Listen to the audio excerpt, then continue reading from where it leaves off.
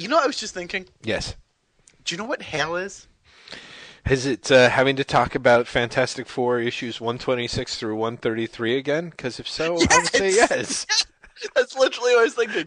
It's when you have to do something that you didn't, and I mean this is no offense to you, but you didn't enjoy doing the first time because you didn't like the comics, Yeah. and then you have to do it again.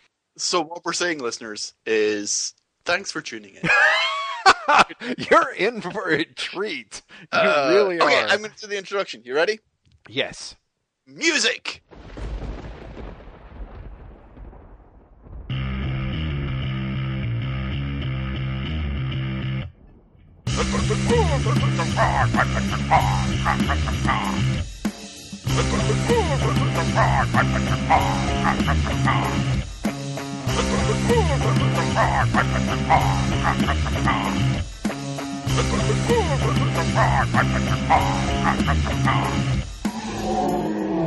Hello, Whatnuts. Welcome to the second version of Back to Building episode 16.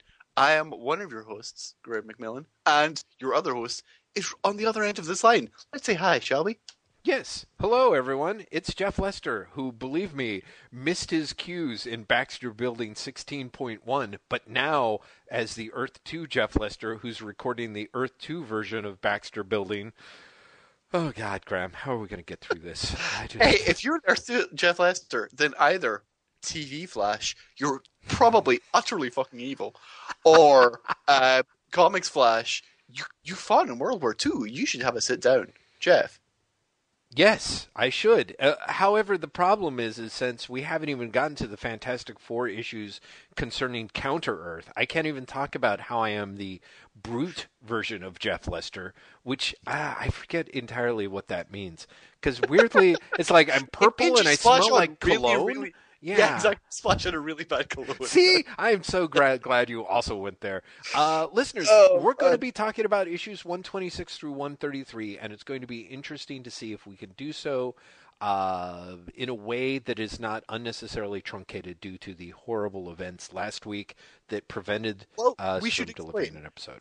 In case you didn't see the thing on the podcast or listen to the fill-in episode, there were technical issues which meant that we really did do a whole episode that an entire episode did not exist.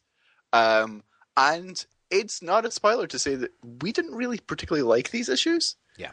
And so, hooray! Now we're doing them again. However, yes, we are doing them differently, and we put this in place last time, and we're going to do it again this time because there's no way that was a jinx, right? Yes, I'm totally knocking on wood after I say that.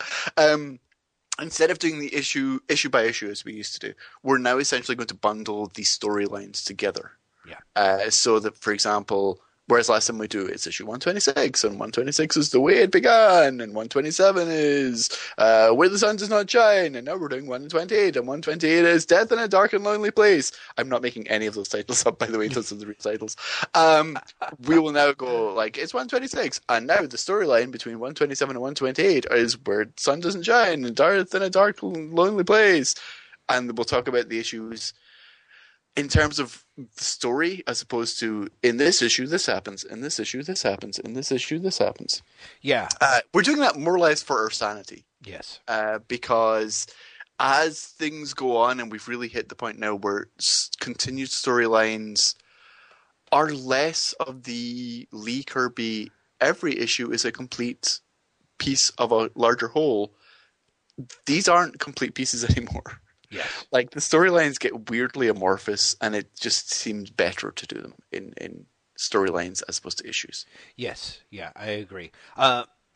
Also, I think there's something really important to be said that, now that we have moved on from 126, barring the Archie Goodwin episodes, is the first real Stan Lee is gone, he is going to stay gone, and part of what this means is that, in a way, we're getting to the Fantastic Four as cover band years. And honestly, the thing that I think, for me, that I really am sorry about losing the last episode, apart from, just the actual damn loss of it is the fact that although Graham and I talk about it, it's like we really didn't like these issues very much. There was a lot that in the course of talking about it and prepping for it, I think I at least was able to find a spot where there's a lot of things that I ended up appreciating about some of these issues, and some of it is that Roy Thomas comes in at 126. He's Mr. Fanboy,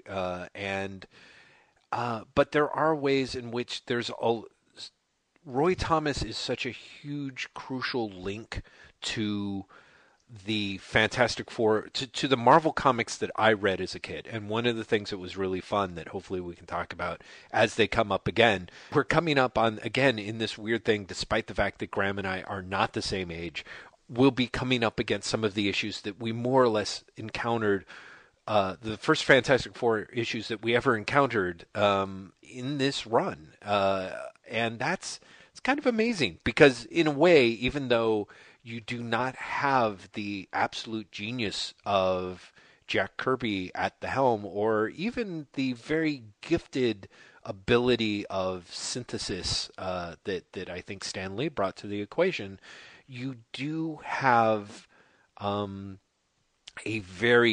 this is where the Bronze Age of Marvel Comics, in a way, really began, and that is very much my jam. It's impossible for two guys like Graham and I, who are incredible fans of Steve Englehart. I think it's really hard to imagine Englehart without Roy Thomas, even more than Stan Lee. No, I completely agree. But also, what I was going to say is because we're heading into the era where, did you read actually these issues, or did you read reprints? Because I definitely read them when they were reprinted in Britain. Yes, you did, but you were kind of at the same age that I did when I read the original issues. But because of that, these issues feel, even though they are objectively worse, they feel very pure Fantastic Four. Yes. So spoilers, everyone. The Human Torch is going to get a new costume in the issues we're talking about in this run. And that new costume, which really doesn't stick around for very long at all, really resonated, at least with me, and I think with you as well, because it's around in the issues we first read. And it gets this entirely unearned moment of gratitude as a result. Yes. Because of the messages there. Yeah, absolutely. Well, and we'll get to that. But of course, and in that sense, there is a point where, and I don't really know if this transition point is really going to nurture the podcast to come or hinder it. But in that sense, as we move beyond Stan Lee and Kirby, we start moving into something entirely different, which is the very strange Ouroboros-like experience of us appreciating the Human Torch's red outfit, which is all the more ironic because it is Roy Thomas reintroducing the Human Torch's red costume from the original Human Torch from when Roy Thomas was a youth, and somehow it begins that strange, mise en abysme kind of experience that is sort of modern comics in a way. So, well, it's funny that we're talking about this because the first issue is quasi a standalone. Yes. Fantastic Four 126. The way it began! Exclamation point. What you did miss last time we did this is my obsession with the fact that all of Roy Thomas's titles have an exclamation point. Which still to this time amuses me. Also, with this issue, we have sadly done away with the old masthead that changes every issue and introduces, the fabulous FF are dealing with title. From now on, it just says the Fantastic Four. And very soon it'll say Stan Lee presents the Fantastic Four. But of course, there's the Fantastic Four because there's an exclamation point there as well. People who like exclamation points, this is your jam. And that's good because this issue, which pretty much is Roy Thomas taking the Stan Lee cover band thing very literally, is just retelling the origin story of the Fantastic Four. Yeah. Yes, and I think it is. So I don't really necessarily know. One thing that I should also point out that maybe I should not, because Graham mentioned it in the minicast, is this issue 126, the way it began, was strangely deja vu-ish for me in a way that I couldn't place. Because as a kid, I had there were a series of Power Records that were 45s that were released with an edited version of an actual Marvel comic book, and they did them with a couple of DCs and some other licensed material.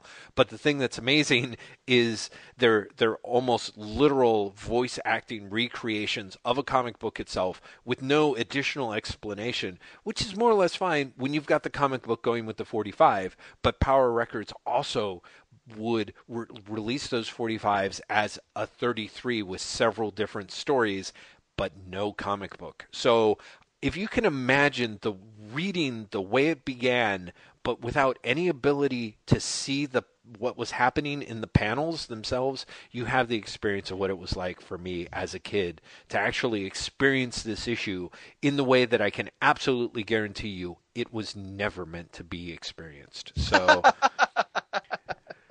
it's a bad comic.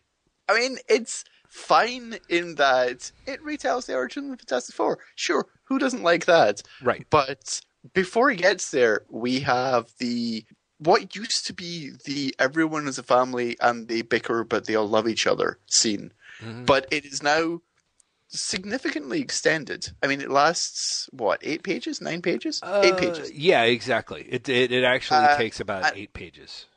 And it's everyone's mean. Yeah. Everyone has just become a dick, and they all actively dislike each other now. Yes. And that's not fun. Yeah. Well, there's a couple of things I feel going on there, and one of them is that, well, particularly Roy Thomas is no Stan Lee, but I think it says a lot that, one thing that became really apparent as we moved through the Baxter Building is how much, Jack Kirby was driving the bus, and he always was very keyed into the FF being family, and I think also was into the idea of them being good people who are good to each other. And so you've got the hyper, you've got Kirby's action that Lee would hype into a state of melodramatic fervor, but actually Kirby himself, as the guy plotting the stories, would frequently undercut that by changing to a very quick, humorous beat. But looking at the first few pages of this, one of the things that strikes me is the way in which I think Thomas had meant for a very good-natured, here's Johnny calling Ben, turns around and says, if Alicia's got half the smarts I think she does, she'll be the one who do the waiting, like for about 100 years. And then ends up shooting Ben's cigar out of his hands. In other words, something that should be relatively goofy. Both of them seem murderously intent.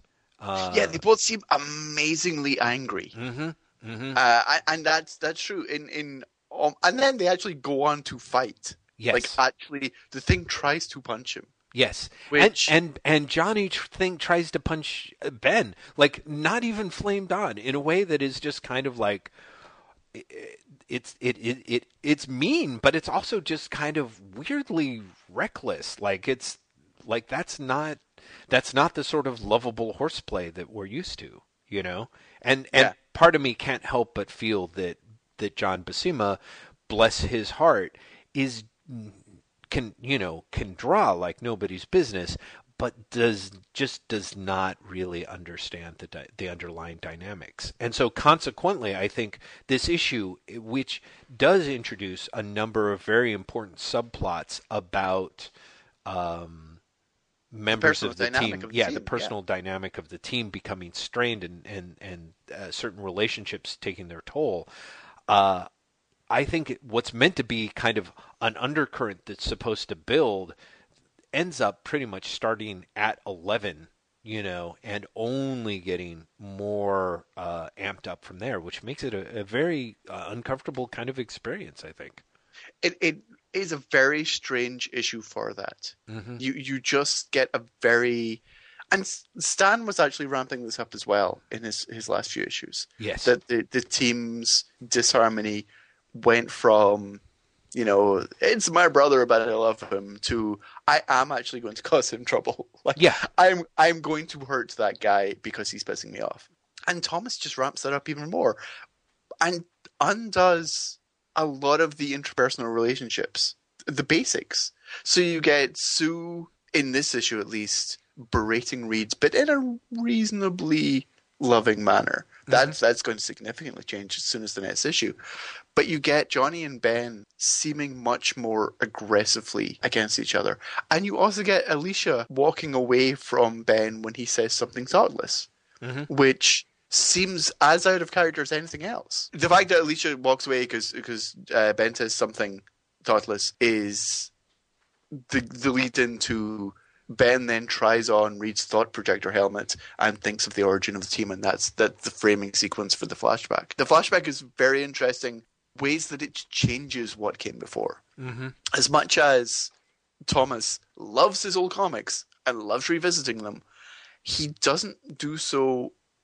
He leaves his footprint. He leaves his footprint in the ways in which things go differently. Part of it is John Buscema and Joe Sinnott draw the characters differently to the point where Thomas has to say that in the dialogue. I ain't really seeing exactly what happened, just what I remember is happening. That's what everybody looks, acts, talks like they do today. Yeah. He has to say, because they all of a sudden do look like today's Fantastic Four. Yeah. But they act differently as well. And there's elements in there that were not in the original. Yeah.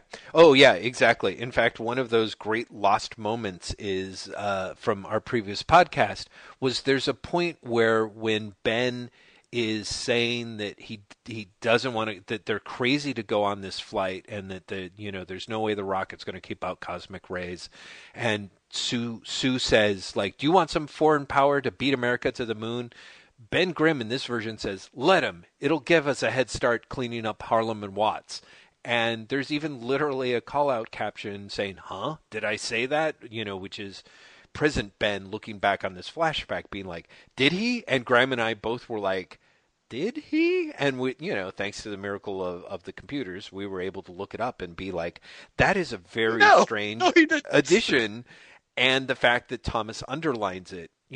In a way, I think one of the things that's interesting here is that what is frustrating to me is that, as you said, it's not a good comic, but in a way for me, there's ways in which it is very impeccably structured.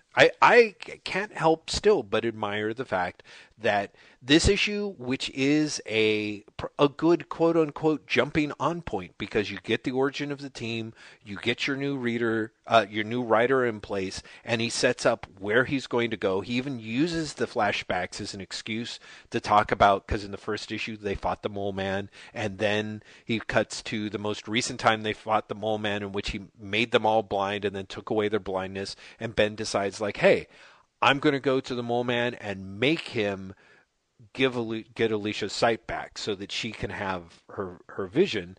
Like, it's all relatively compressed. It serves a number of purposes, and interestingly enough, unlike later times where the Fantastic Four's origin is like retold and upgraded at the same time, Thomas actually gets to have the ambiguity. He literally hangs a lantern on the fact that he is sort of having his cake and eating it too. He's literally saying, this origin is different because it's the way that we remember it, and so therefore he gets to make imaginary retcons, and whether or not those retcons stick for the reader or not, Thomas kind of gets to have it both ways. I really do admire that. There's a lot that I admire in the abstract, in the sort of formalist way about Thomas, even as I find this being like, ugh, it really is a struggle to read. It genuinely is. So you've pretty much said all the important things about this. The one thing I'd add is we talked about the original Human Torch before, and Thomas calls that out in this issue. Oh yeah. So that when Johnny flames on for the first time, he says, "I'm like that old time comic book hero, the Human Torch." Which, again, he never said. Yes. Yeah. That's not in the original at all, because the original Human Torch didn't exist in that world until Lee and Kirby decided to bring him in years later, like 3 or 4 years later. Yeah, in an annual, I think, right? Wasn't that what it ended up being? Yeah. So there is a little bit, and one of the things that is great is, weirdly enough, Thomas, I think, in his way, being somewhat close to the top of his game, at least as far as it went in 1972 or 73. He's not only sort of making that sort of shout out to his beloved characters of his youth that that we expect from Roy Thomas, or at least those of us who have read a lot of Roy Thomas expect, but as Graham sort of perhaps inadvertently spoiled by mentioning it earlier in our introduction to these issues, it's also a setup that pays off later, which is, again, kind of, I admire it in the abstract. It's just the actual, during the course of the execution is fine. It's just not the sort of thing that you say you necessarily want to read 2 or 3 times and then have to talk about twice. There's going to be a lot of that this episode. I'm sorry about that. The next storyline then sort of leads on from this. The first 126 is kind of set up for it, but really standalone. It leads into, however, FF's 127 and 128, which, as I said before, really are called Where the Sun Dares Not Shine and Death in a Dark and Lonely Place. Yeah. Jeff, I think it's worth pointing out that the first issue is a euphemism for the butt. Yes! Isn't that great? I do love that. Again, where the sun dares not shine with the exclamation point and in that just hyperbolic sort of deal. It's, at some point, it's so funny because, I'm impressed how much we've been talking without bringing in the topic of Roy Thomas's fragile masculinity, which will be coming up, is sort of the anchor. I was waiting for this issue, I have to admit. Yeah. Because, ladies and gentlemen, if you thought, I want to read some comics from 1971 in which women's lib is literally terrifying to the author. Yeah. Let us introduce to you the work of Roy Thomas on Fantastic Four. Are you scared of women? Do you think that women getting, for example, equal rights might be the downfall of civilization? Roy Thomas in 1971 would like to agree with you.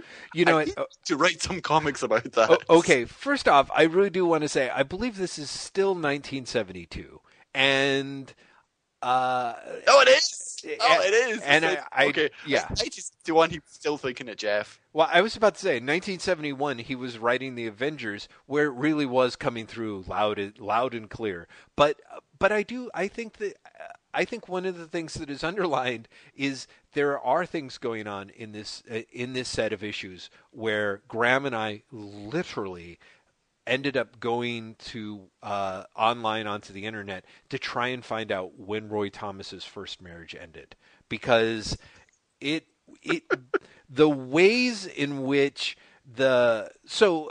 essentially, for those who need the quick nickel tour.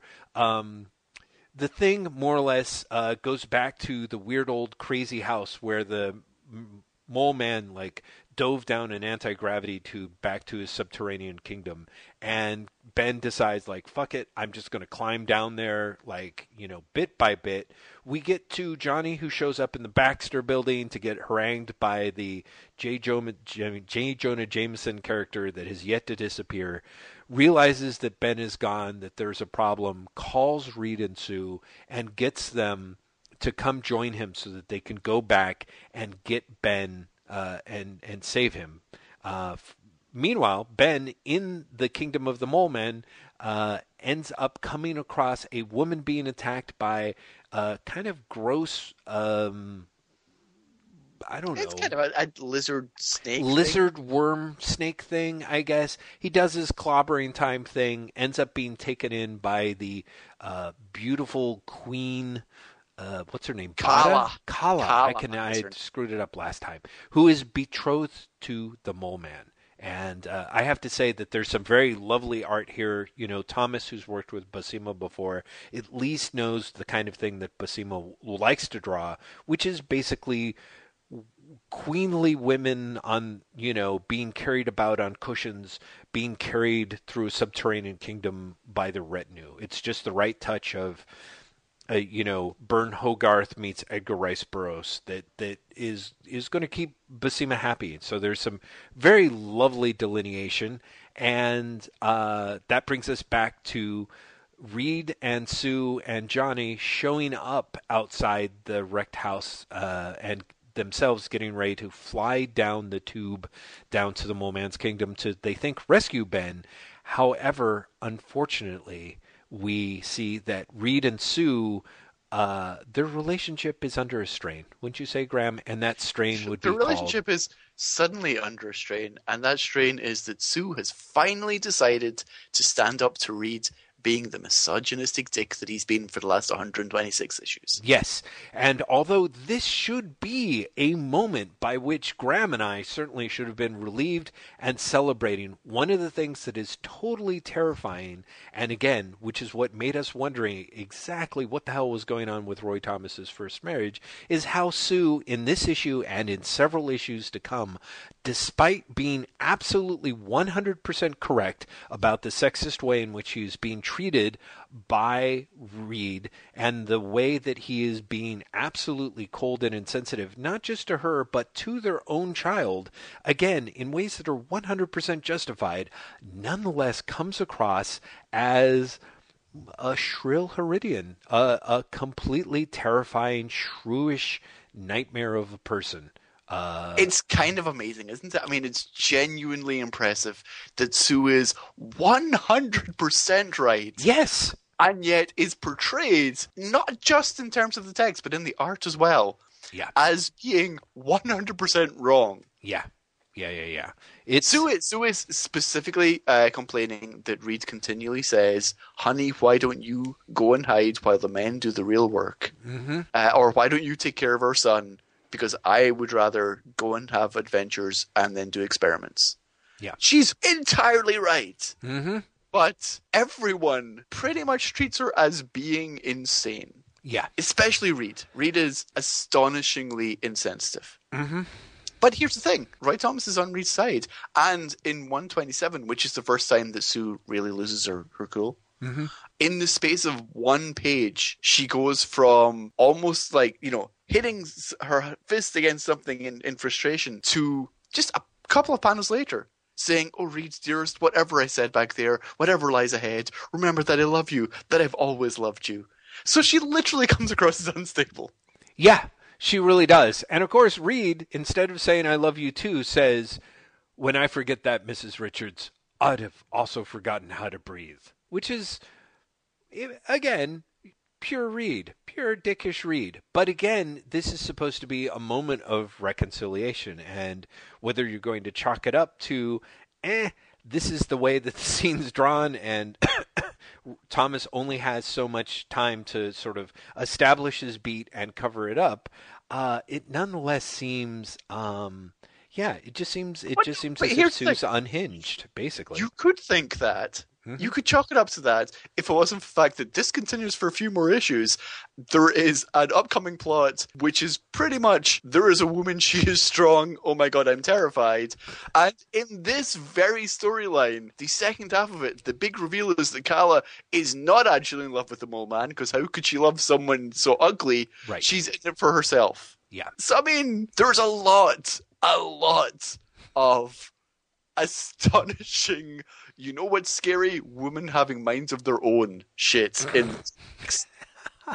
Well, so yes, so let's spin very quickly through 128, by which I mean essentially 127 ends with the cliffhanger where the Thing has been so brutalized and damaged and his vocal cords don't work, and also because he's stuck on the Mole Man's magic web of plot convenience, he manages to escape from the plot convenient web, but it has changed how other people see him, such that he appears to be a rampaging monster under the Mole Man's command.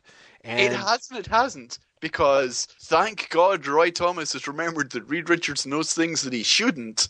Yes. Because he can see through this disguise, because the monster moves like the Thing does. Yes.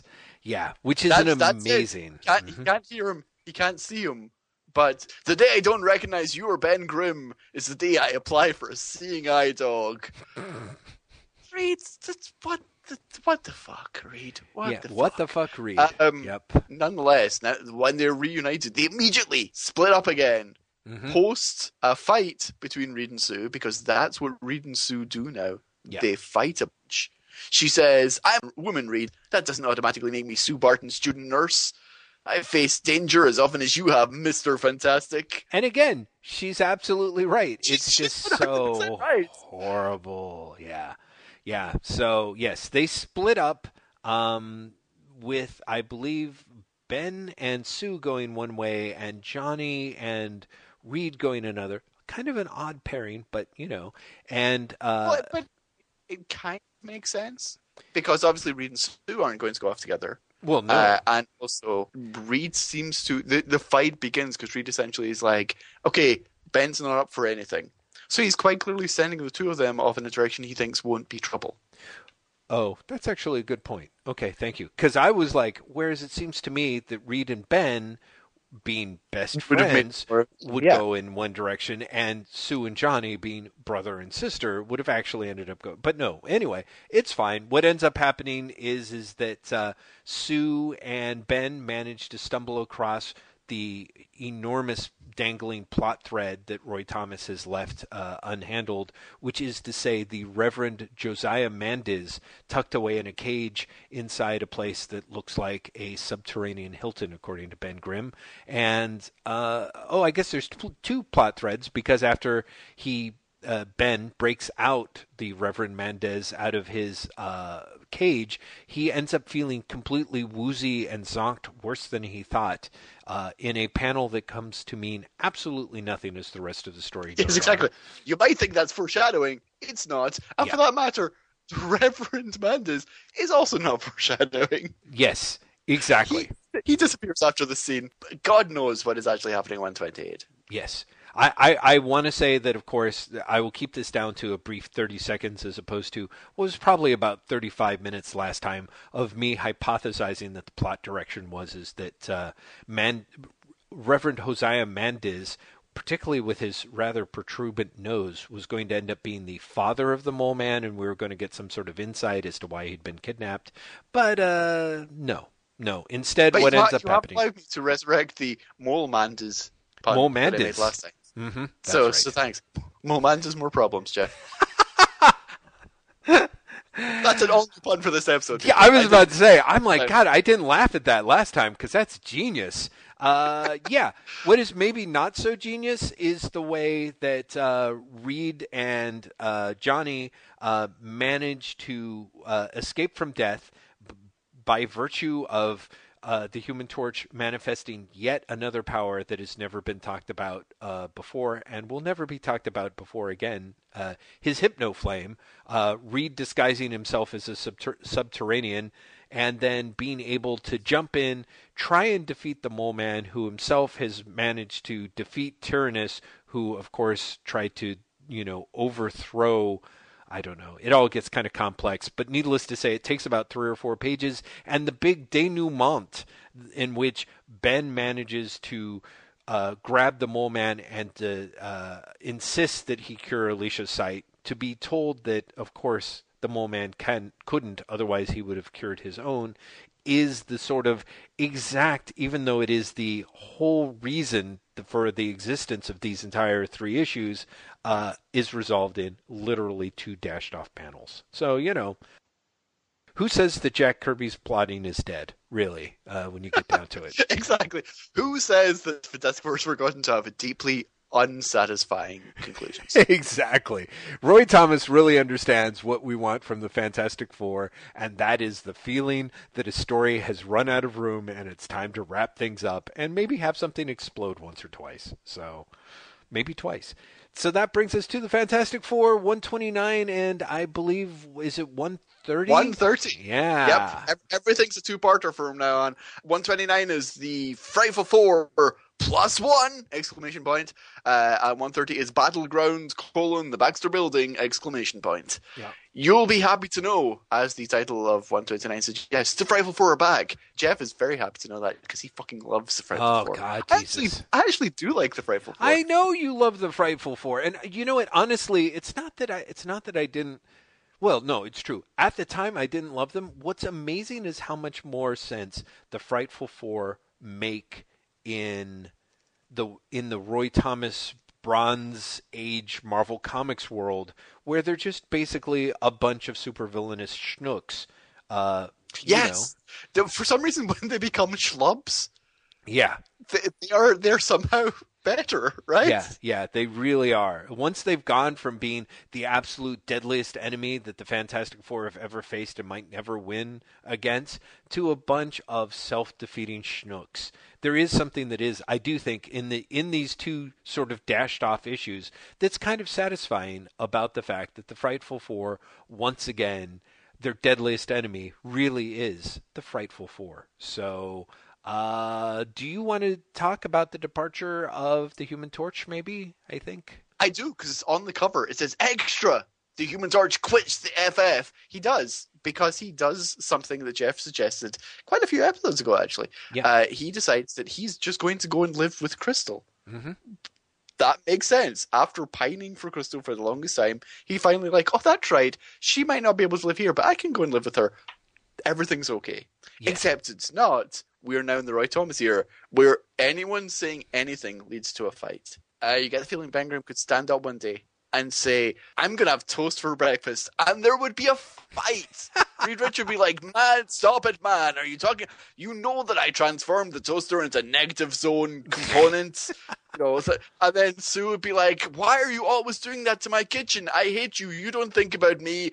And then Johnny would be like, hey, bozo, I could make toast myself out of my butt. I very much love your parody versions of the Fantastic Four done wrong, because they're very satisfying and not very far off from what we get. I do think that I'm not wrong. That's the thing. one of the things that is frustrating is I feel that in some ways, Thomas who's writing the Fantastic Four issues here is in a way a professional, and one of the things that he has discovered is there is a formula to doing these things. You provide your plot to your artist, and to make it kind of bulletproof, you tend to open with a scene of action, and then you've got your middle sequence, then you get a middle action sequence, then some more exposition, and then you jam it to some sort of big cliffhanger. The problem is that a formula is a formula and can come off formulaic. And one of the things that's really impressive is when the Human Torch says, I'm going to go live with Crystal, Reed is basically like, no, you've got to think it through. Johnny's like, bullshit, flames on, flies through a bunch of walls. And Reed is like, Ben, the Torch is running wild. We've got to catch him before he does something foolish. And Ben says, you mean like go marry the chick he loves? And there is something that is kind of, Thomas unfortunately can't help sometimes, but in his ability to try to have it his own way, because Thomas is a very smart guy. And one of the previous incarnations of this episode, I actually listed off all the vocabulary words, the bits in different languages, the Shakespearean puns that come off. There's a lot of stuff. Thomas is a very clever guy. In some cases, I think that it's fair to say that he is actually better read, better educated than I think Stan Lee himself is. The problem is that almost certainly, and the problem, unfortunately, is that Thomas is in some cases both a little too smart for his own good, and occasionally this means that when something dumb happens that he knows is dumb, he can't help but hang a lantern on it. And he may think that what he's doing is kind of winking at the audience, or again, the way someone hangs a lantern on it is to make sure the problem's dismissed more quickly by saying, yes, I know. But it really does come off like it accentuates that sort of hyper know-it-allness that Thomas, I think, that later becomes so much associated with Thomas, the comics creator. And here, again, you have situations where he sets up a formula and then points out how ridiculous that it is that it's happening. So Johnny nonetheless manages to hop in the ship, fly off free into space, thanks in part to Sue, who manages to not only let her brother fly free, but manages to serve some classic grade A diss upon Reed Richards himself when he says anything that might happen to him there, radiation poisoning, respiratory ailments, don't you care what happens to him? And she says, my poor Reed, I love you so much, but in some way, it's you, not Alicia, who are truly blind. And what's great It's is such a great burn. yeah. The thing that goes Ulp, no two ways about it. Susie's all through being the shrinking violet on this team. Yes, although we should say, and this is kind of crucial, he also says, which means that if Reed don't see it and make a few changes around here, there ain't going to be no more team. And one of the things that's kind of great is, again, this is although it seems it is a classic Marvel melodrama, it is also, again, absolutely true. And we see later that, in fact, Reed, in a very weird way, Reed does not make changes, and everything that Ben says does, in fact, come to pass. But meanwhile, we've got a subplot to launch with the Human Torch being captured, trying to enter Adelan, the Savage Land. I don't know why. He's shocked that a group that he more or less tried to commit outright genocide on the last time he came to visit is trying to capture him and subdue him. He, of course, assumes that it's because Black Bolt's brother, Mad Maximilian, Maximilian the Mad, rather. Maximus, please. I'm sorry, Maximus. Boy, I really screwed that up. Jeff apologizes to everyone actually called Maximilian out there. Yeah. He was going for Blackagar Boltagon's brother, Maximus the Mad. Never miss a chance to say Blackagar Boltagon. It's true. I got hats off to the person who was like, yes, and that's his name. Really? Oh, yeah, no, trust me. Anyway, turns out that Johnny has been captured and subdued by the Inhumans at the behest of Black Bolt himself, which Johnny thinks then he too is turned against the humans of the outer world. But why? Why? Spoilers, he's not actually turned against the humans of the world. He's just turned against Johnny. And, as you'll see very soon, with really good reason. Exactly. Which really sums up Johnny's terrible, but Johnny's terrible. Yeah, come on. Johnny is kind of terrible. Meanwhile, back in the other parts of the non-Inhumans world, you get the rest of the Fantastic Three sort of sitting around moping, and then Agatha Harkness shows up and says, like, "Hey, come get rid of your kid. I've got something going on. You know how it is." Exactly. I'm a nanny. I haven't adopted your fucking child. Exactly. You actually pick up your child. Pick up your goddamn child, or I'm charging you double. And Reed and Sue, of course, manage to use this as an excuse to fight, and Sue manages to storm out. And again, Sue is 100% correct, because Agatha Harkness is like, will you come and get your kid? And Reed goes, nope, I'm going to go to the lab. I've got work to do. And she says, and naturally that becomes your duties as a husband, let alone a father. And you're right, I never noticed how much Thomas... She's like, well, don't worry, Mr. Fantastic. There's something so great about that. The fact that it's always the emphasis is on the Mr. Don't worry, Mr. Fantastic. Yeah. So, of course, what's Ben going to do but slip on the old size XXXXXL trench coat and hat, slip out the back of the Baxter building, and walk the streets until he's ambushed by people who couldn't have known that he was coming. Because, of course, comics. No, of course they knew he was coming. They were probably following him since he left the Baxter building. Again, that's not in place, but I've just decided to give them that because why not? Yeah. As I told you last time, and I'm telling listeners this time, this scene where he is ambushed by the Frightful Four is half of the comic I read when I was a kid because it was reprinted in the issue of Spider-Man. And so I have weird nostalgia for what is a very generic fight scene. Yeah. In which Sandman, Wizard, and Pastepot Pete, aka the Trapster, fight Ben, are interrupted by Medusa, who at first seems like maybe she's with the Frightful Four, but she's not. She's working with Ben, so that we can see the real new member of the Frightful Four, Thundra. Thundra, who we decided last time was Big Barda meets Wonder Woman meet all of Roy Thomas's fear of woman. Oh, meets actually all of John Romita's awesome design tricks, including wrist gauntlets, swashbuckler boots, and that awesome lightning bolt thing up the side that I dig every time.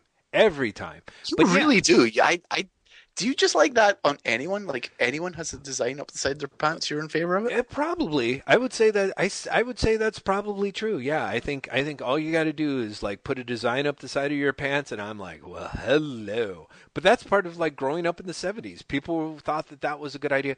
I sort of like the fact that Thundra like as a character who later, is going to be on and off a part of the Fantastic Four for the next foreseeable number of issues, Thundra, I was kind of relieved to see upon revisiting her.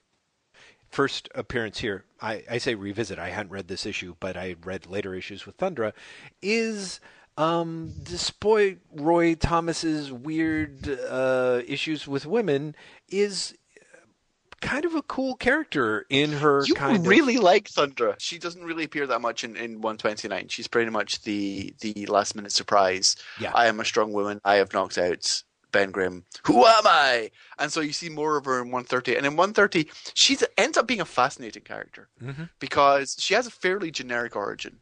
Which is, I am from planet of powerful woman. I have come to find the most powerful man and beat him in combat. Right. But what's interesting is that she goes beyond the sort of man-hating elements of that. Yeah. To the point where she is fiercely protective of men because she is literally a reverse chauvinist. Yes, or a reverse gallant, so to speak. It is against like, these poor guys cannot handle themselves. What are you doing to them? Yeah. You cannot beat up a man just because he's passed out, because he's the weaker sex. She will actually turn around and fuck with the Frightful Four's plans, in part because, and there is something sort of great, as I said, like there's a little bit here that doesn't really go on to pay off, but essentially at one point after Ben Grimm has been knocked out, and then in a scene that I actually really like on page 2, Thundra basically picks up Ben Grimm and says, "Strange, even though I sought this man out to defeat him, to humble him as never before, I see now what I overlooked in the heat of battle.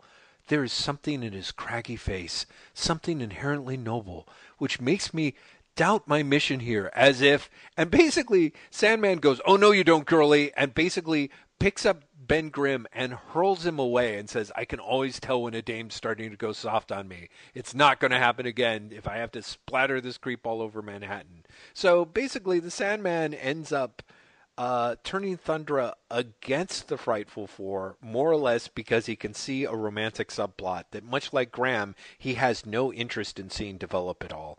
But I kind of like the idea that we're teasing here, that Ben Grimm would be actually kind of fun to put in the middle of a romantic triangle, especially if one of those people is the most powerful woman in the world, and Alicia Masters, who is pretty much the exact opposite of that in pretty much every way possible. So I was like, oh, this could be fun, which I have to say, if there's ever an epitaph for this set of issues, is this could be fun. It's true, because there's so much potential in actually almost every one of these stories. Yeah. That it doesn't reach, but there's almost a goodwill to get you through, because you're like, oh, he's trying, bless him. Yeah. He's trying, or it's kind of like, oh, this would have been great. Like the actual execution is like, oh no. But I mean, like there's a whole sequence where we go back to the Inhumans, and the Inhumans, Johnny Storm like breaks out and he flies away through the Forbidden City, and there's like the Inhumans, Tritons flying that wacky sky scooter thing, and everyone's zipping around trying to find the Human Torch, and he's being chased through the skies. It's exactly the sort of action scene they would have put in the Inhumans movie if they hadn't pulled it from their Phase 3 Marvel development schedule just the other day. But it seems like it could be cool, but particularly if given a 2-hour movie that, let's face it, they really didn't need to make, as clearly they themselves, Marvel, realized eventually before yanking that movie right off their goddamn Phase 3 cinematic schedule. But it is a sort of interesting couple of pages where they're trying to hunt down the Human Torch, and he ends up outwitting everyone by jumping inside Crystal's tower and burning his way up through the center, step by painful step, until he comes face to face with a tearful Crystal, who's like, I'll stand aside so you can see more clearly what's behind me. Now can you see, Johnny? Now can you? And of course, you get a great shot of Johnny Storm's shocked and horrified face, which we won't find out why he's shocked and horrified until next issue, when special guest artist Ross Andrew will be drawing this without this set of references, and everything will look amazingly different. Yes, for example, Crystal might actually entirely change outfits in between issues, even though it picks up immediately afterwards. But before we get there, yes, we have to get through the end of this issue. The plot of the rest of this issue is that, having captured both Medusa and the Thing, the Frightful Four invades the Baxter Building. We're now finally through the parts where, how do they get into the Baxter Building? Because apparently these days anyone can just walk into the fucking Baxter Building. Yep. They, with the exception of one great full page splash where John Buscema is like, I'm really going to try and do the Kirby machinery thing. And I love that splash page. Do you? I really do. Because again, it's Buscema showing how he is not Kirby. Okay, yeah. Because he's very not Kirby. But I love the attempt. I think in large part because I love Sinnott's inks. I love See, that's machinery. it. Yeah. A lot. Sinnott inking someone's machinery gives you that weird feeling, but again, I wonder how much of it is kind of weird ersatz nostalgia. Because I have to say, if ever there's a page that looks like it is going to end up in a Marvel coloring book, it is that page. It's that one, right? Yeah, it really it's is. You're so 100% correct. Yeah. So anyway, they break in, they turn on Reed. Reed is kind of in trouble. Yeah. But then the Invisible Girl shows up, and she's got Franklin, because remember, that's where she went to go and get Franklin. As the Fantastic Four save the day, kind of. Franklin shows that he has superpowers for the first time, because he wakes Ben up while Ben is comatose. Mm-hmm. B, Reed and Sue fight over the fact that Sue is not defending Franklin and leaving, but instead helping save his ass. Mm-hmm. And C, Medusa shows that she is kind of awesome, helps everyone out, and doesn't really get involved with soap opera, which I very much adore. Yes. We should also talk about, I think, I don't want to rush you, but I do hope you're going to talk about the last page of this comic. Yeah. So the short version is, the Frightful Four are defeated. They run away. Thundra is kind of left not entirely on board with being a member of the Frightful Four. But right. She leaves with them nonetheless. That's going to pay off in a couple of issues. But Sue and Reed have a final showdown. Mm-hmm. And I mean final showdown because as part of their argument, the two of them are just stubborn dicks. And they break up. She leaves the team and she leaves Reed. That's right. And Reed is Reed. Let's be perfectly honest. Reed is exactly as he has been up to this point, and says, "Don't talk to the dead lady. If you're gonna go, then go." What is lovely is that is then followed by a panel of the two of them looking back at each other, clearly upset, with Thomas doing some incredibly purple prose, but it totally works. The words have been bitter, the accents harsh. Still, there is no anger now in the faces of these two who move slowly, haltingly away from each other. There is only something indescribably sad. Yet, move apart they do. And this is where you're like, was Thomas getting divorced right now? Yes, exactly. Like, was he actually in the middle of a breakup when he's writing this? Because there's something genuine about that moment of non-melodrama in the middle of it, of them being fallible people, of living up to the Marvel promise of these guys are just like us. Yes, real people with real emotions and being in emotionally real situations that we recognize, and also dealing with them terribly. Yeah.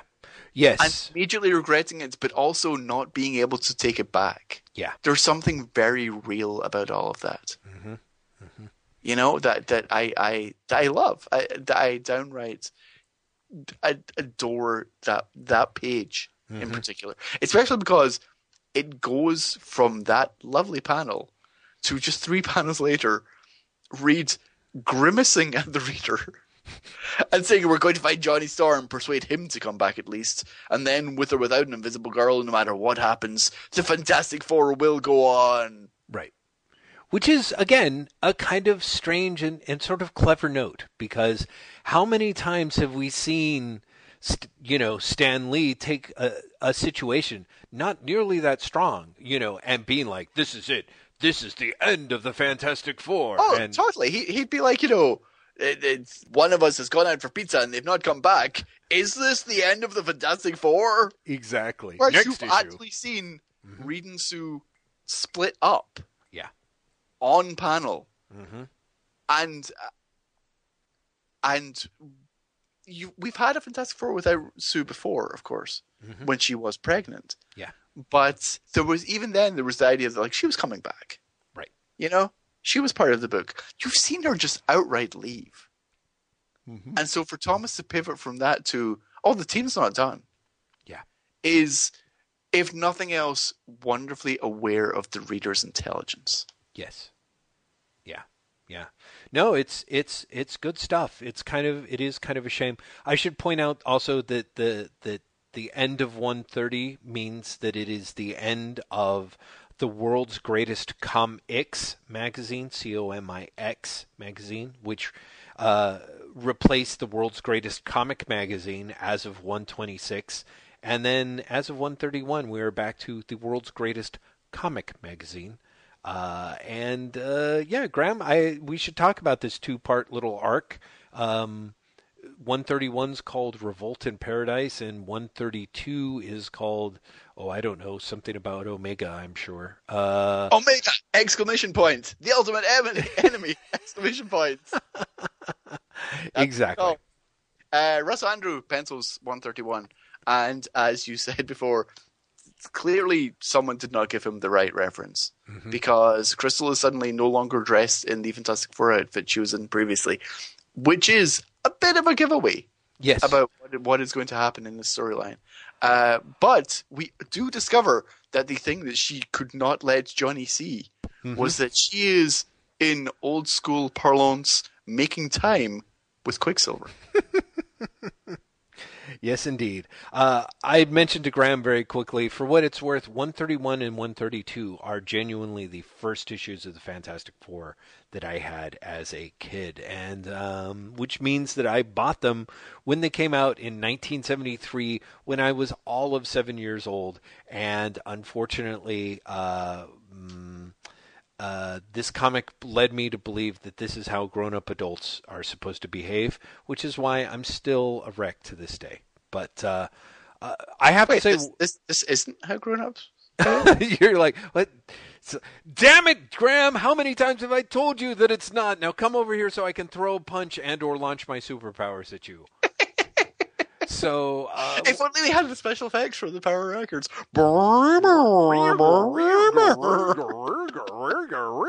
Yeah. Oh man, that stuff's great. Ross Andru, Joe Sinnott inking Ross Andru is very interesting. I, of course, am an enormous Ross Andru fan because of, I think, his beautiful work on Amazing Spider-Man. Here, it's fascinating seeing how far he has a style that is dynamic, that is not in any way Kirby-ish, and how strange that sort of makes the book look. Nonetheless, it's not a good match. I feel that Sinnott really takes the edge off Andrew here, and it's not a good match.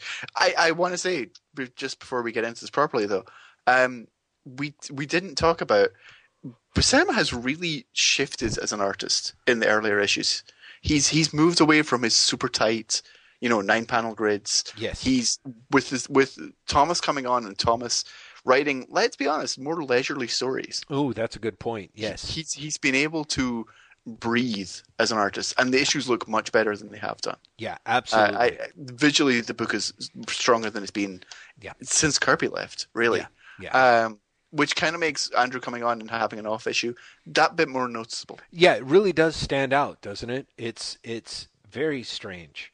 And for people who, there's just something so great. There's a scene here with Maximus the Mad, because they suspect that Maximus is the reason why. Oh wait, am I really going to go on with this whole thing? I'm trying to figure out, basically, I'm like, we should summarize the plot, but I'm like, I remember on the first incarnation I did such a good job of it, and this time I can barely be bothered to finish my sentences. I will summarize the plot. Thank you.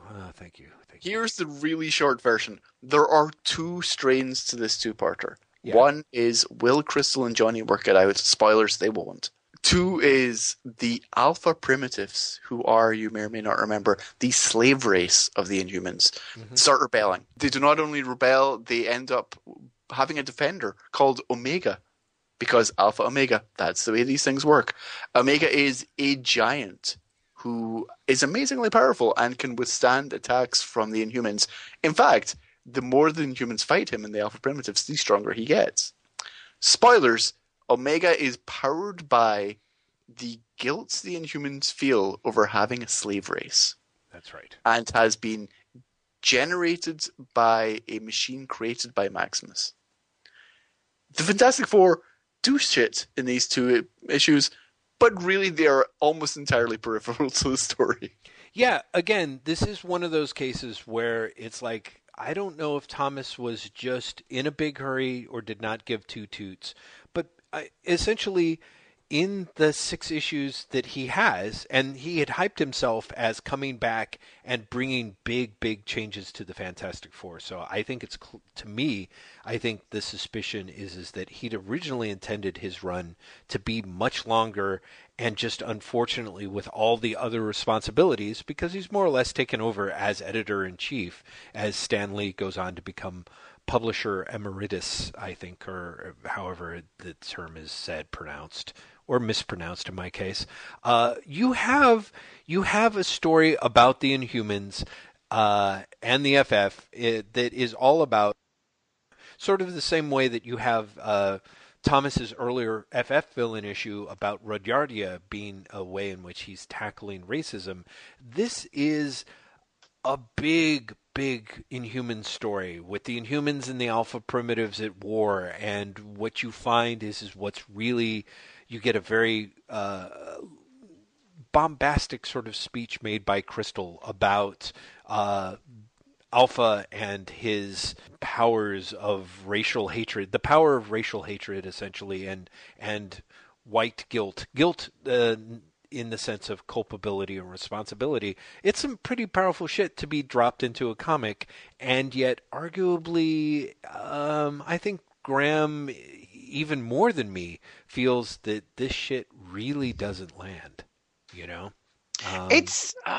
It feels very much like Thomas is trying to make a point. Yeah, oh, definitely. You know, so Thomas has his statement, and his statement is, get this, people, slavery is bad, but there's nothing beyond that. Well, and there's really, okay, that's not true. There's some really bad soap opera beyond that. Yes. Coming off of the previous issue where Thomas showed that he could have a surprising amount of subtlety in his character work.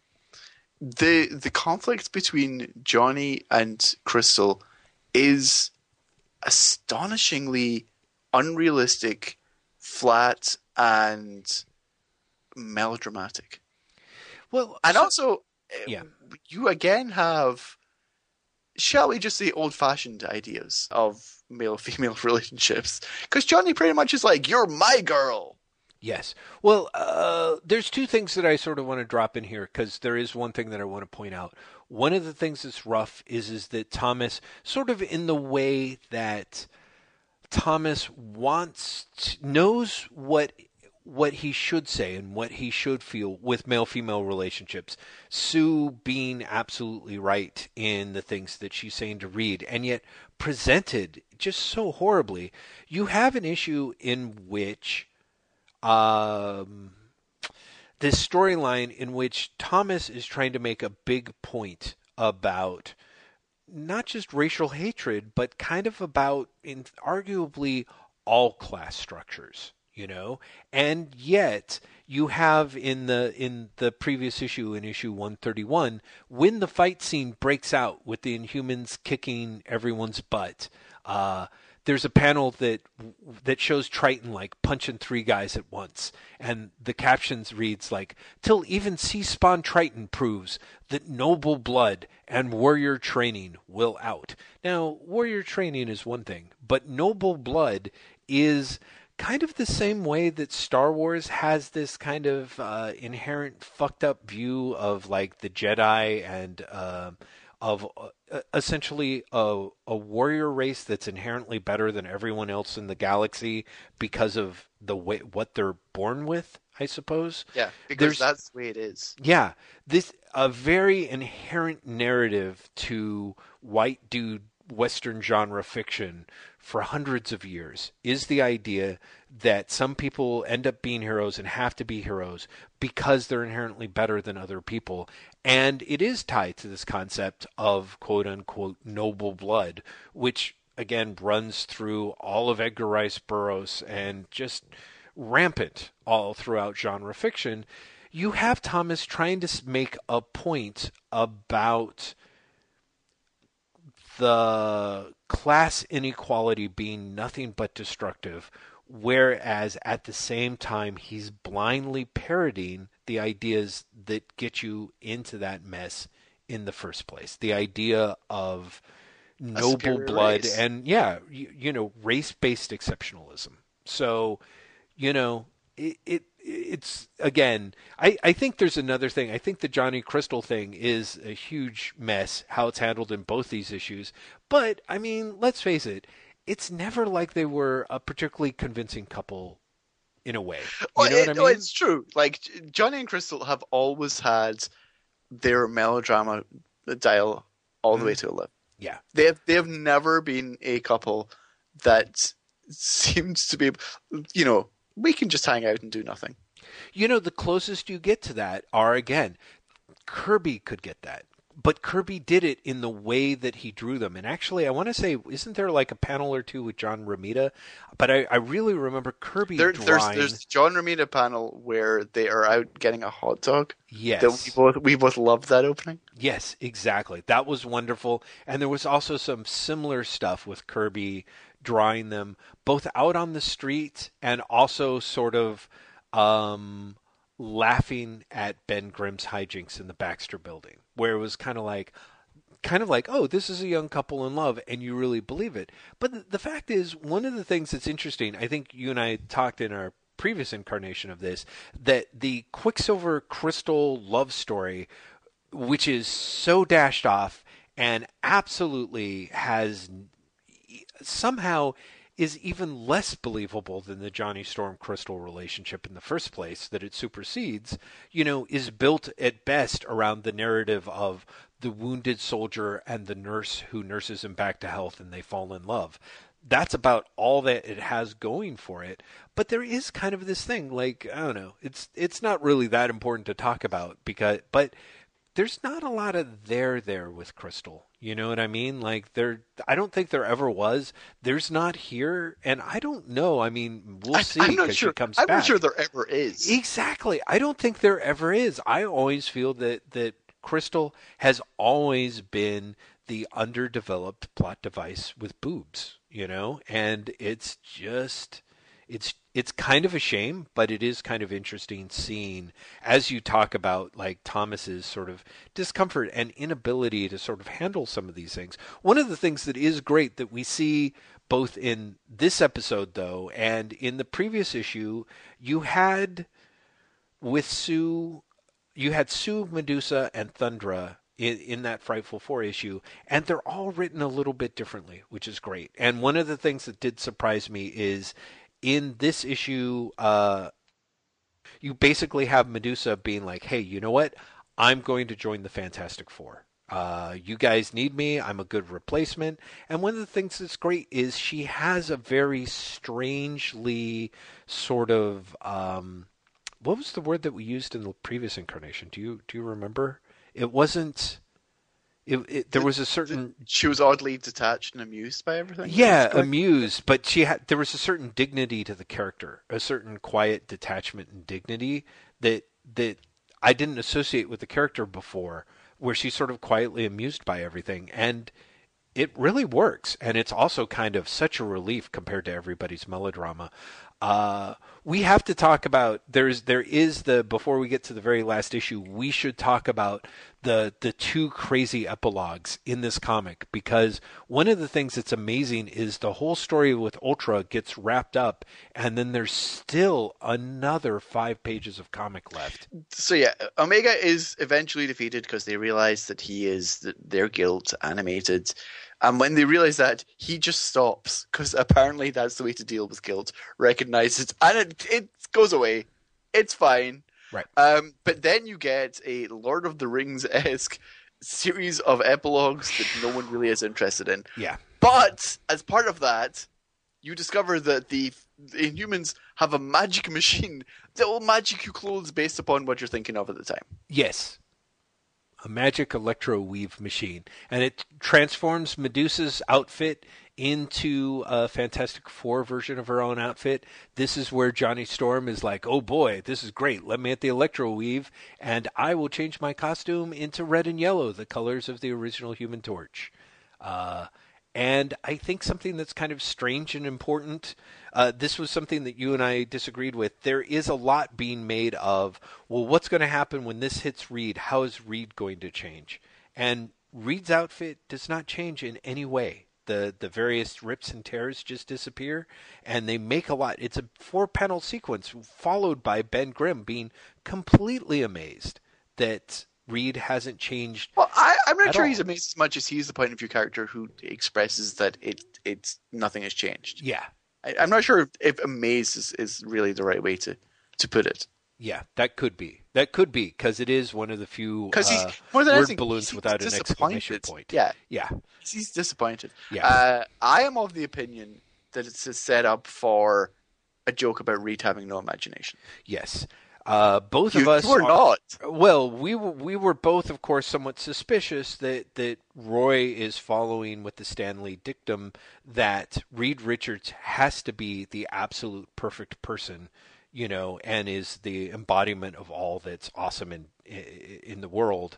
But honestly, I do wonder the extent to which, because there is Ben's little call out that if Reed doesn't change, he's going to lose Sue, and that the team is going to break up. And the fact of the matter is when exposed to this ray, Reed does not change. Reed is not capable of changing. And so it's a weird throwaway moment that I almost feel is meant to be a little bit of foreboding. It I think it's supposed to be a bit of an omen. It's interesting. It's hard to believe it, because every other thing that Thomas is doing generally gets telegraphed, but every once in a while it doesn't. And I do wonder the extent to which Thomas is pointing out that Reed is many things, but his ability to change is incredibly limited, and it's going to cost him, and it's going to cost the team even more than it already has. And that's kind of interesting. I hope that that's what he was going for with it anyway. So, meanwhile, the new Human Torch breaks up with the old Crystal, which is exciting because it looks like Mustard and Ketchup are finally breaking up. Also, let's be honest, Johnny comes across as an amazing douche. Yes. Yeah. And I think I still cannot work out if he's meant to, or if he's meant to be shielding his pain like a man. Yeah. Do you know what I mean? Like, I really have no idea. Yeah, it's true. It's very true. And I would like to say we find out in the next issue, 133, but we don't. We really, instead, we get the return of Thundra, the battle of the century, and an amazing change in the creative team, wouldn't you say, Graham? We get, Roy Thomas only plots it. He does not script it. Scripting is Jerry Conway. In Jerry Conway's first issue, the Thomas era is over, everyone. Before it even really began. With the squib. Yeah, he did 7 issues. Yeah. And it was an interesting 7 issues. It really is. It's an era that is marked by he means well and he's so close. He has a lot that he wants to tackle, and he does indeed manage to get Ketchup and Mustard to break up with each other. You didn't mention that. I'm not finished. Ramona Fradon is the Yes! best penciler. Ramona Fradon, everyone, who is amazing. Yes. I think we can all agree that Ramona Fradon is the best. Absolutely. Here's the thing. She's not the best under Justina Sinks. No, I got to admit that is another match where she actually manages to make poor old Ross Andrew look a little bit better. Because I do want to mention though that the opening scene takes place on New Year's Eve in Times Square, and what's great is you get to see the very dejected new Fantastic Four standing underneath the electro ticker tape of the Ace Chemical building or whoever the fuck they are, where it's spilling across the phrase growing families, which is so on the nose. I can't help but adore it, in part because if only the rest of the issue were that subtle, you know? So there's such a lost opportunity.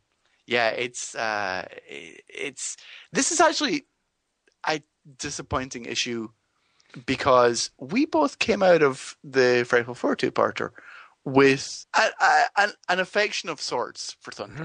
I think so. Yeah, she is a more complex character than initially seems to be the case, and her immediate defense of men who are not the Thing was kind of charming. And so the idea that this issue, which is Thundra's return, and Thundra challenges the Thing to a one-on-one showdown to finally prove who is the mightiest, there's a lot of potential, and none of that potential is reached. Yeah, it's a shame. It kind of pisses away the potential of Thundra in the process, I think. It's this issue in a lot of ways is being played like, again, sort of this sort of the same way that Thomas is doing. You know, this is a Marvel comic that is being crafted by people who grew up reading Marvel comics. So there's some great little bits of goofiness, including an absolutely pointless cameo by Luke Cage. Unless you're a believer in long-term foreshadowing, which I personally am not in this case, you get a shot of the Hulk sitting in a cave trying to read a newspaper where the fight of the century between the Thing and Thunder has been announced. And Hulk says, Hulk doesn't understand. Pictures say fight. White girl want to hit Rock Thing. Make Hulk's head hurt. Fight dumb. Everyone dumb. And in this issue, everyone's pretty dumb. Oh, and let's face it, the fight is dumb too. So you get basically the stadium in Queens gets cleaned up by Ben Grimm so that everyone can show up to basically watch him fight Thundra and more or less get thrown out of the stadium in like 2 pages, just so that you can have people be like, $10 a seat. What a rook. You know, which, let's face it, I do kind of dig, apart from the fact that, like, Ben and Thundra end up, like, punching each other out atop the relic of the 1964 World's Fair. It is kind of, I do love a little bit how one of the things that's great about the Bronze Age of Marvel Comics is people who wanted to write for Marvel Comics had to come to New York to write Marvel Comics or create Marvel Comics. And so consequently, this is one of those books where one of the things that people realize about Marvel is that New York is in its own way as much a character as the superheroes are. And that's probably the best thing I can really say about the issue, because honestly, the rest of it with Thundra and the Things punching each other around until Ben and until Reed and Medusa fire off their special plot hammering device that ends the fight, it's a real dash off throwaway issue. It really is, and there's so much more that could have been done. So much more. You know, having the Fantastic Four be so amazingly down at the start of the issue for a good reason. I mean, Johnny has lost Crystal, Reed has lost Sue, and his son. Yeah. You know, they have had. They're seeing 1973 in a really kind of terrible way. Yeah. For them to be like, okay, but someone's just challenged Ben. Let's get our asses in gear. it feels like all of the interesting stuff is very quickly introduced and then dismissed Yeah. in favor of a super generic storyline that goes nowhere. Because as you said, Medusa and Reed are like, we turned Ben human again, and Thundra is disinterested in fighting him. Yeah. Well, The end. even for a fight of the century story, there is maybe 5 pages of fighting in it, which is fine. It's just there's not really anything else. It's a weird, badly paced comic. Ramona Fradon, inked by Joe Sinnott, gives you the feeling that you're reading an issue of Spidey Super Stories where Spidey never shows up. Yeah, it's a very the Ramona Fradon is a great artist, and one of the things that I really like about her art is it seems effortless and it seems very quick to read, but Sinnott overworks it. Yeah. And so what actually comes across is you notice how Fradon's characters have very weird positioning instead. Yes. Right. And they seem overly rendered. It's very, very strange. Yeah, because Fradon is one of those people who, looking at her stuff, she is one of those people who knows how to design the page. She really does. She's so good at creating the kind of diagonals that move your eyes through the page, but also create the tension on the page itself. But in order to do that, as you point out, sometimes the body postures are weird. Sometimes the anatomy just goes off. And then when you get Sinnott rendering it, like you said, it manages to become lifeless, but it also really does manage to become, it just becomes overworked. There's a lovely little panel where Thundra is like slapping her. She literally gives Sandman just slaps him, because he's being such a dick. And the wizard actually jumps in to stop the fighting. Thundra picks up a 500-pound barbell with one arm and starts benching it, and they're all sort of standing behind her, like basically plotting and scheming. And the very next panel cuts to is Ben Grimm in the same pose as Thundra, also holding up a 500-pound weight with one hand while Johnny Storm is talking behind him. And let's face it, that is a very, very elegant bit of comic storytelling. You know what I mean? Yeah. Yeah. That is just effortless scene shifting, but also does so much to underline who the characters are, their situations, and how much alike and different Thundra's situation and Ben's situations are. Really nice. It really would have been great if there had been something that Fradon had a chance to sink her teeth into, really. But this is one of those weirdo in continuity fill-in issues that just doesn't. It just doesn't. It does. It kind of leaves a bummer, a bit of a bummer. So, but we'll have more Thundra later. We'll have a lot more. Well, that's just Jerry it. Like Conway later. Thundra is as dismissive as this is of Thundra. Mm-hmm. This is kind of a prologue for what the series is going to do for her. Yeah.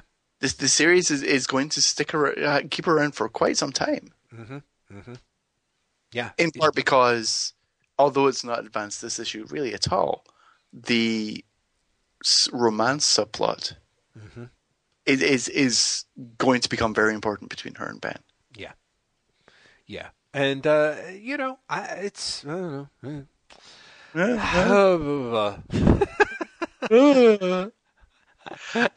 So those are the 7 issues. We did really speed through them. Yeah, we did. This is an unusually short Baxter Building, in large part because Jeff and I did this before at length and talked ourselves out, and honestly, because there's not a lot here. Yeah. Thomas's first 7 issues, he does come back to the series later, but Thomas's first 7 issues are a sort of weird missed opportunity.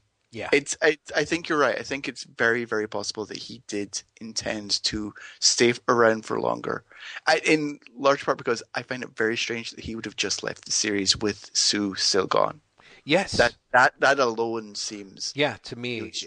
Yeah, I think he had a lot of places he wanted to go with it, and And who knows? We'll see. Definitely, I know that you and I spent some time talking about whether or not he might have actually had things planned out as far as 150, because 150 really takes a lot of these threads, maybe not the Thundra, but certainly the Reed and Sue threads and the stuff with the Inhumans, brings it all back and sort of ties it up in a way that makes you think like, oh, okay, this is. But it's sort of the first step of a journey, and yet unfortunately we're never really going to know what that journey was supposed to be, because we're going to have other people come in and other experiences change the Fantastic Four. So Oh, yes, we are. yeah. A strange batch of issues, but we are now firmly in the period where the FF feels like the product of people who grew up reading the FF. Mm-hmm. Mm-hmm. For better and worse, because I do have a lot of nostalgia for these issues. It feels authentically FF in a way that even the Lee Kirby stuff doesn't. Oh, these are still. I mean, I felt that way at the same, but it was kind of rough having to go through and talk about all these issues again in a way and think about them some more. But it's a lot better than if we'd ended up having to revisit Stan Lee's Airwalker issues, I think, for a second time. I still think that we got off lucky in that regard. Oh, man. Can you even imagine? That would have been very bad. So next time, I believe Yes! we had decided that we are going to read issues 134 through 146. That seems like a lot of issues, but if we do it as quickly as we did this batch, we'll be fine. We'll be more than fine, ladies and gentlemen. Don't you worry. Yeah. I have read some of these issues ahead, and there's some stuff ahead of us. While Thomas reached for the stars and didn't get there, Conway reaches for the what the fuckometer. I know what you're talking about. Yeah. Can you imagine? We got to save it for last time. I got to cut you off, Graham, because you're going to spoil people too much. But all I can say is read those issues and then imagine what it's like being a 7-year-old and trying to read those issues, because holy smokes. Exactly. Mm-hmm. That's what I'm saying, ladies and gentlemen.